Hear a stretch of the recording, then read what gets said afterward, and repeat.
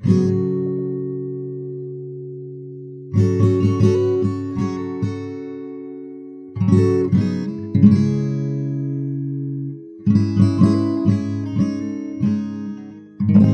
collection of islands that we today call Japan have been inhabited by humans since around 30,000 BC. The 1st century AD Chinese work, Book of Han, referenced these islands and the people living there, but there's not a lot of evidence of activity, and thus not a lot of specifics about those inhabitants, noted by outside sources beyond that until a few thousand years later, when the country went through a period of consolidation, its various tribal groups and kingdoms beginning to unify under a single emperor, who became the first of an imperial dynasty that, according to official accounts, continues to this day. Though the information we have on this dynasty gets wobblier the further back we go. There's solid historical evidence that the current emperor's family line goes back about 1,500 years, which covers all but the first 29 rulers. But past that, it's a little fuzzy, and it could be true, but it could also be a convenient fabrication to imply continuity. Whether 100% historically accurate or not, though, this lineage, which officially claims an unbroken chain of 126 emperors, beginning with that original Emperor Jimmu back in 660 BC, goes back a long way and spans the existence of the formal nation of Japan, though not the cluster of factions that inhabited the archipelago beforehand. Japan is generally considered to have had a golden age, culturally, from about 800 until around 1200 BC, the Heian period, which was defined in part by the apex of ostensible imperial court control, though the real power was in the hands of the Fujiwara clan, which played puppeteer from behind the scenes. There was also an influx of Taoist, Buddhist, and Chinese influence, followed by a rebellion in China that led to a closure of borders and trade with the country, leaving Japan in comparable isolation for a while,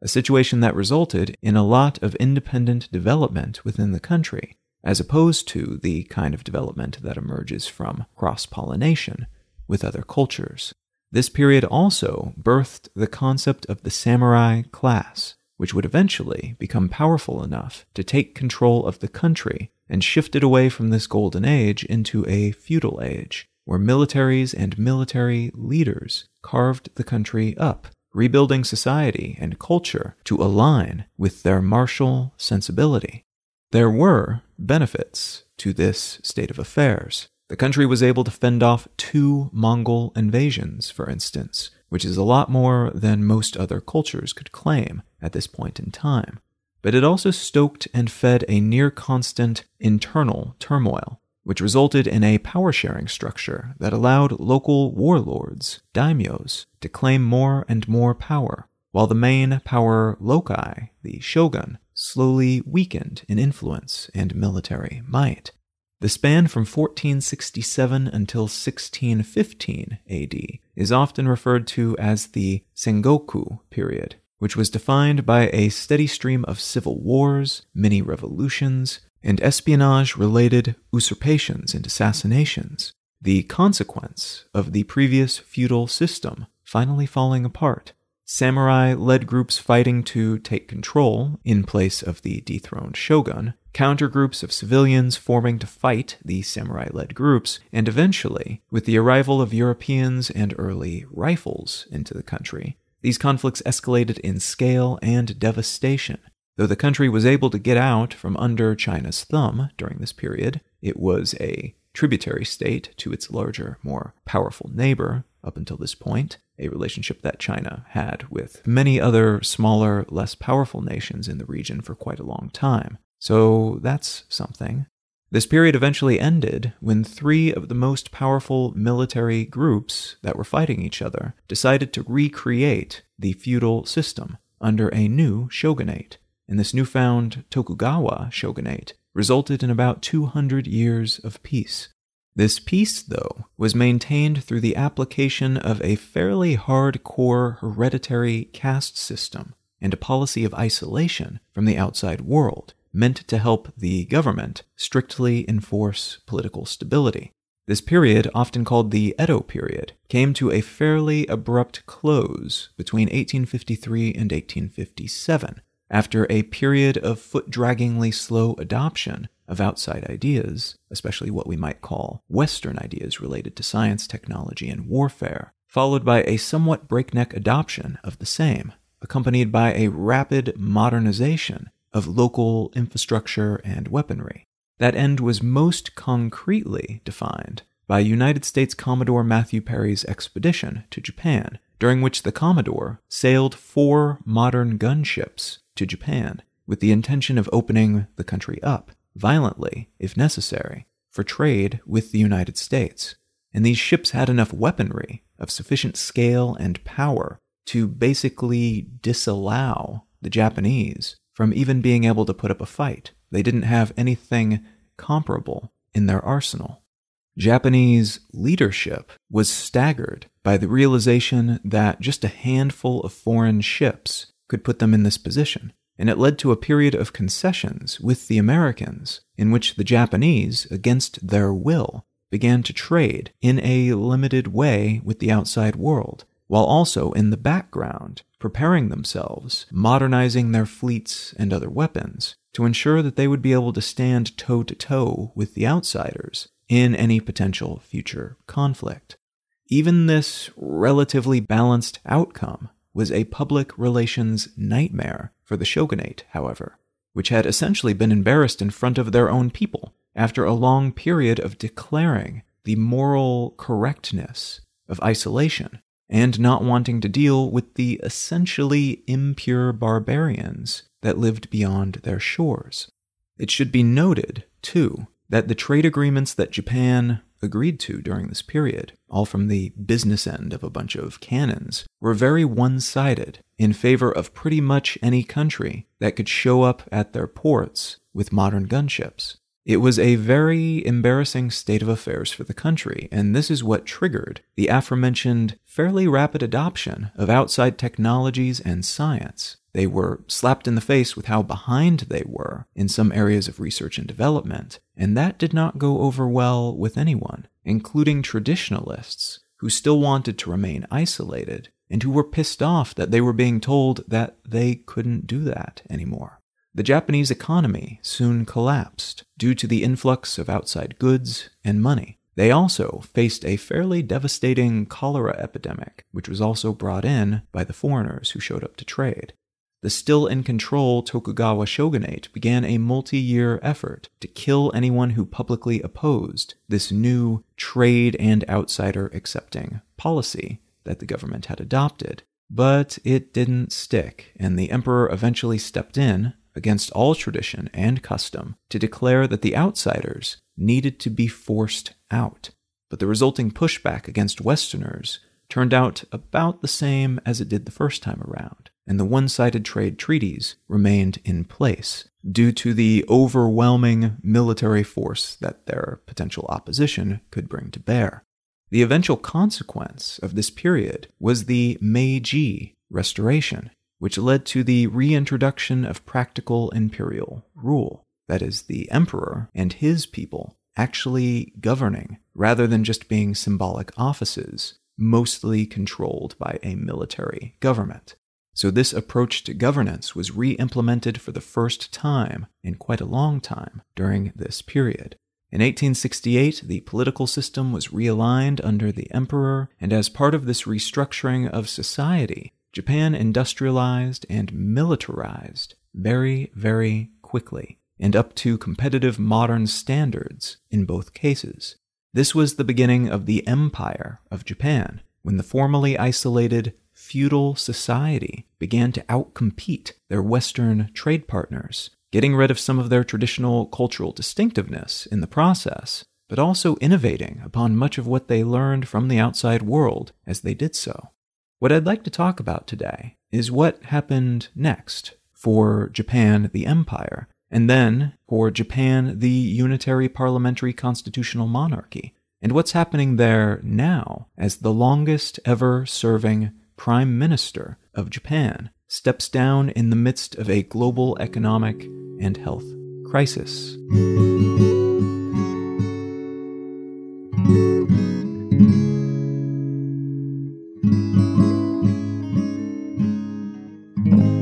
You are listening to Let's Know Things. I'm Colin Wright.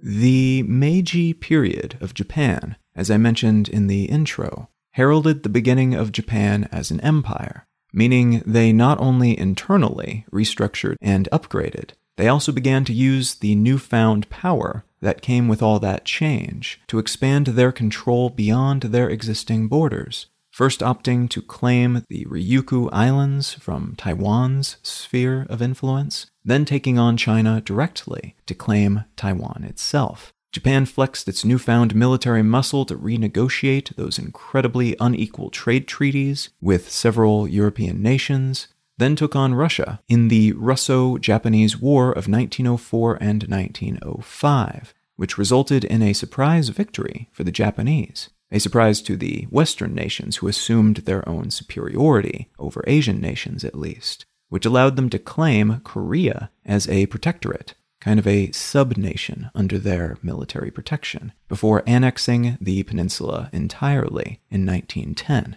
Japan's manufacturing industries boomed during this period, and so did their population, increasing from about 34 million to 52 million between 1872 and 1915. Socialism became popular for a brief spell before being quashed by the government, but before it died off, it fed a burgeoning democracy movement within the country, which arguably peaked in the mid-1920s when Japan fought in World War I on the side of the victorious Allies, which further improved their economic and diplomatic fortunes, but also fed the credibility of the heavily right-leaning government, which became increasingly influenced by fascist and nationalist movements happening elsewhere around the world at this time.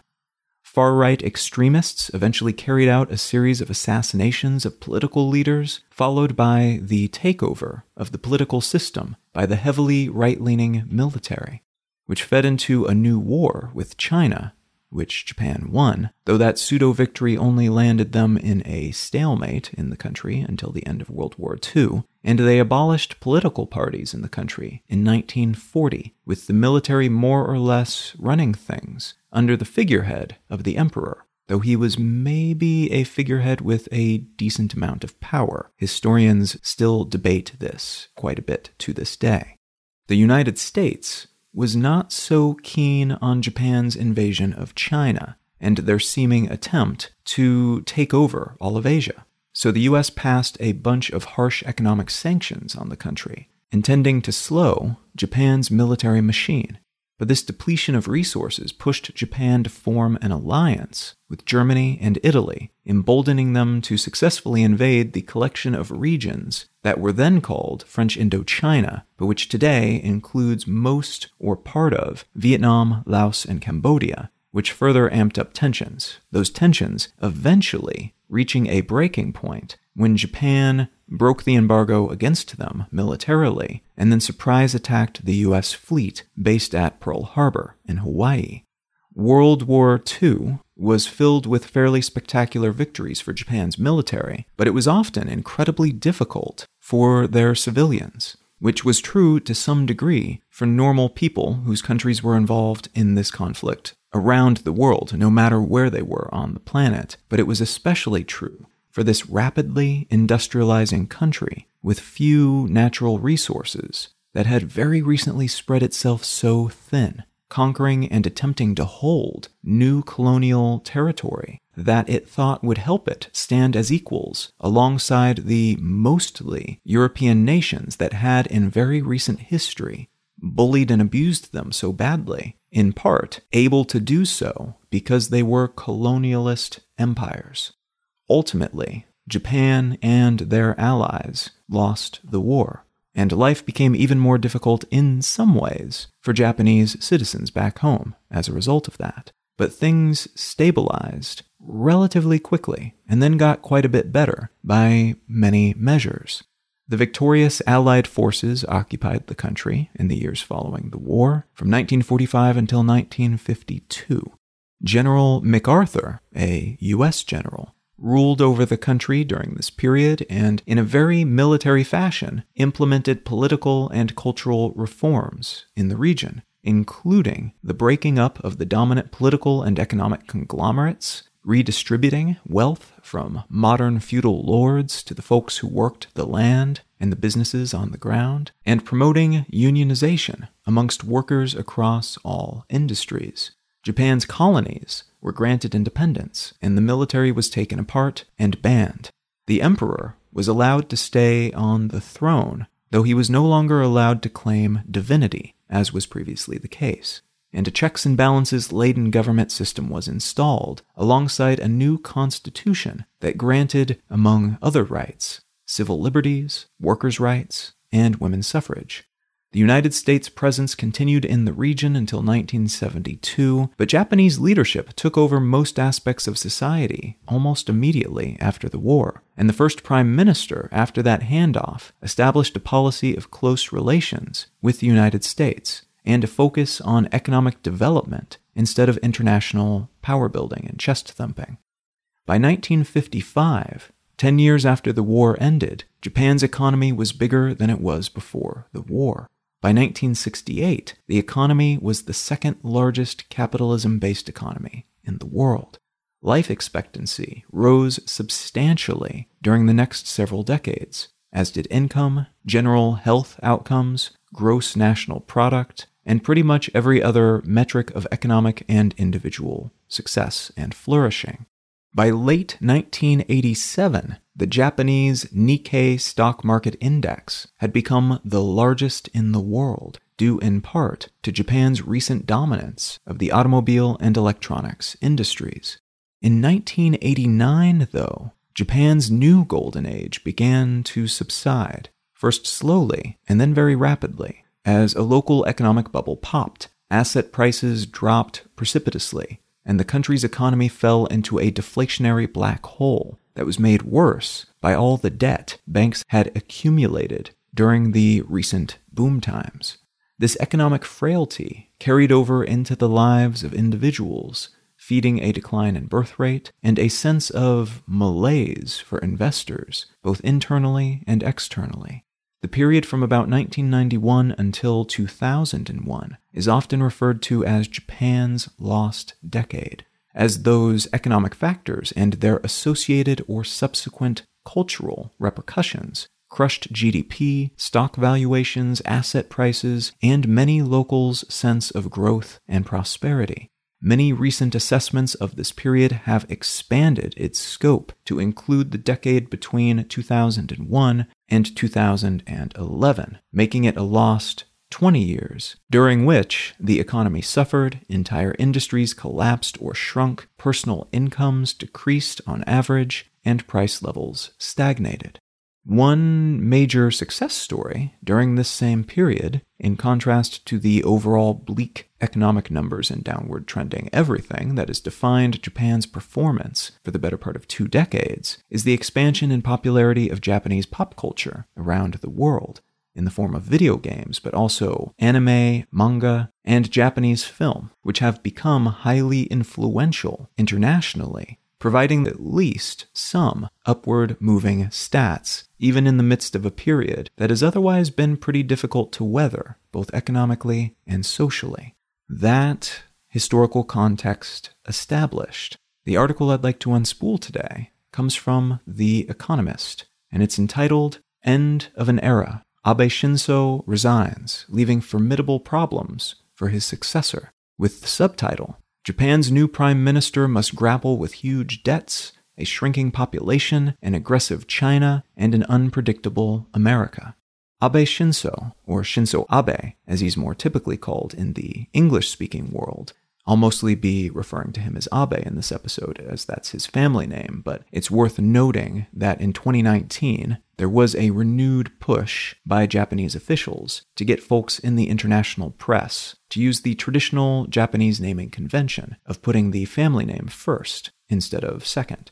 Though this push hasn't been very well adopted, and it seems to be kind of a PR move by nationalist interests within the current government, But also, changing style guides for newspapers typically takes a while if you want to see widespread adoption. So just note that as you hear more about these topics in the future, you may hear it as Abe Shinzo or Shinzo Abe. It's the same person. In any case, Abe has been the longest ever serving Prime Minister of Japan, having served 4 terms in office, initially taking office in 2006 through 2007, then resigning when his party lost its majority that year.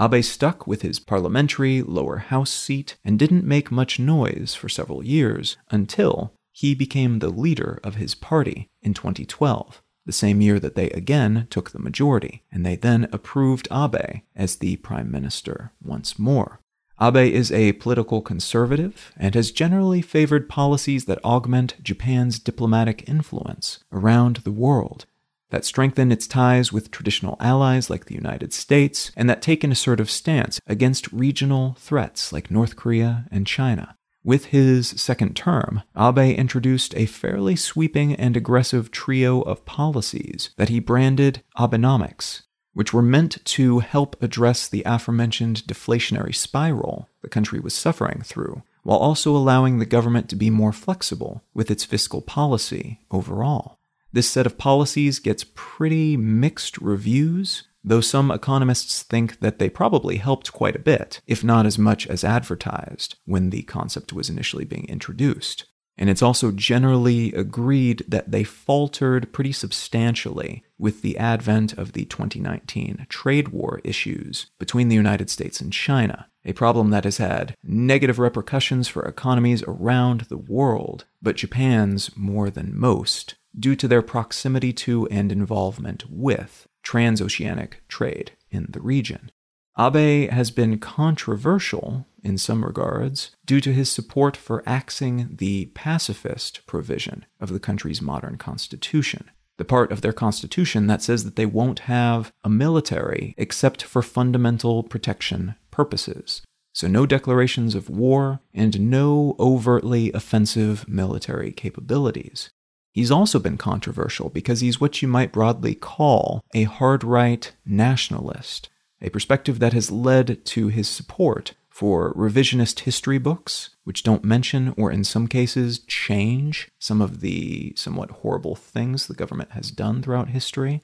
and which instead focus on the glorious, beneficent, and impressive aspects of that same history. In some cases, even going so far as to outright deny that well-documented historical happenings, like the Japanese military's abuse and use of women from the nations that they invaded leading up to and during World War II, never occurred. That said, because of the structure of the country, and because of how relatively tame nationalism can look in modern Japan compared to how it looks in some other countries, Abe has been considered a fairly reliable, drama-free leader from the outside perspective of many wealthy, well-connected countries around the world. Japan under Abe has served as a major supporter of international institutions like the United Nations, and a reliable trading partner and military ally. The US in particular has seemed to enjoy having Abe at the helm for as long as he's been there, because he doesn't rock the boat in ways that have mattered overmuch to US policy, and he's generally seemed to be happy to play along with the machinations of many other internationally powerful nations as well, seldom seeking out or stoking conflict.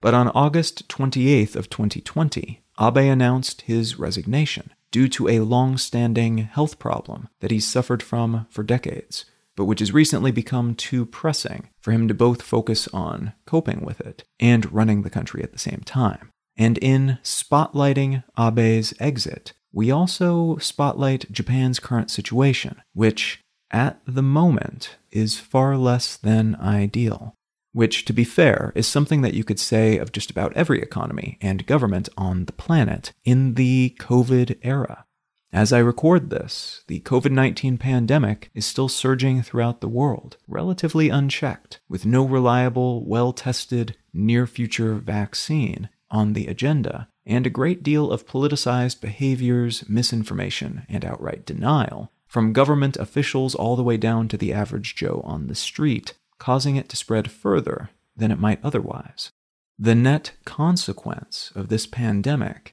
will be catastrophic. The whole of the global economy suffering repercussions of the economic, medical, and likely psychological and political variety for a long while into the future. It's been pretty bad on multiple levels. But Japan was perhaps in a worse situation than most wealthy economies when this thing hit, due in part to having invested so heavily in a Tokyo-based Olympic Games event that may not take place now, even in delayed form, alongside existing structural weaknesses, increased aggression, both economic and military, from China in their shared waters, and a relatively quickly declining population due to birth rate issues, but also issues with getting foreign workers into the country and convincing them to stick around long enough to matter for these purposes. Combine this with an aging population, a slew of recent natural disasters, a handful of major governmental failures, capped with the same from other institutions in which people might otherwise put their trust, like major business entities, and somewhat unreliable signals from previously staunch allies like South Korea and the United States, both of which have been focused on their own sets of issues back home, but also both of which have, to some degree, been iterating their international relationships over the past handful of years, and not necessarily in ways that benefit Japan. This makes solid ground, politically, economically, and culturally, hard to find in Japan at the moment. And that was true even before the pandemic hit, a pandemic which has then amplified all of those issues. Abe himself leaves office with quite a few minor scandals on his record, including his slow response to the COVID-19 pandemic, but also actions related to his nationalistic beliefs, his desire to remilitarize the country, and his support and favors for various personal allies within his political party and amongst his, at times, non-political but strongly ideological fellow travelers. The consequence of these scandals and notable underperformances is that Abe will leave office with an approval rating in the high 20s, which is not very good. That's out of 100. And the disarray in which he leaves the office and the slew of problems yet unsolved for any potential future prime minister has many commentators and analysts wondering why anyone would want to fill his shoes once he's gone.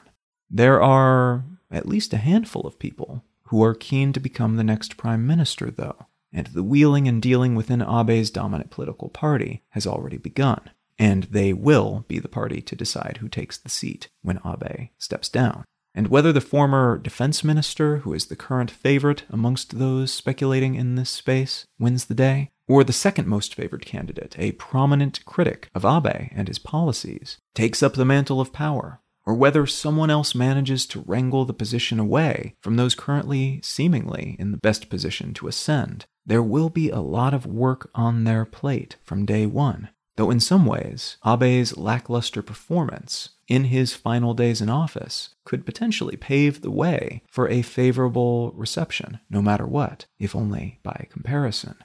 We should know who will be the next Prime Minister of Japan sometime mid-September 2020, which means there will still be a good deal of the year left to face for whomever replaces Abe and inherits his many and varied problems. Important to remember, though, no matter who is in charge and the circumstances surrounding them, Japan is still the third largest economy in the world, has the fourth most powerful military, even if they don't have the legal right to declare war at the moment, and they have the world's second highest life expectancy and a booming exportable culture that they can continue to expound upon. All of which is to say that things have lined up against Japan for quite a while, and they still managed to do okay, despite all that. Abe's absence might change some of how the country functions in the geopolitical landscape of 2020 and beyond, but there are enough fundamentals in place that it seems possible that they could enjoy an upswing as international trade finds a new resting point and the global economy, upon which much of Japan's flourishing is predicated, re-establishes itself, even if perhaps in an unfamiliar new shape.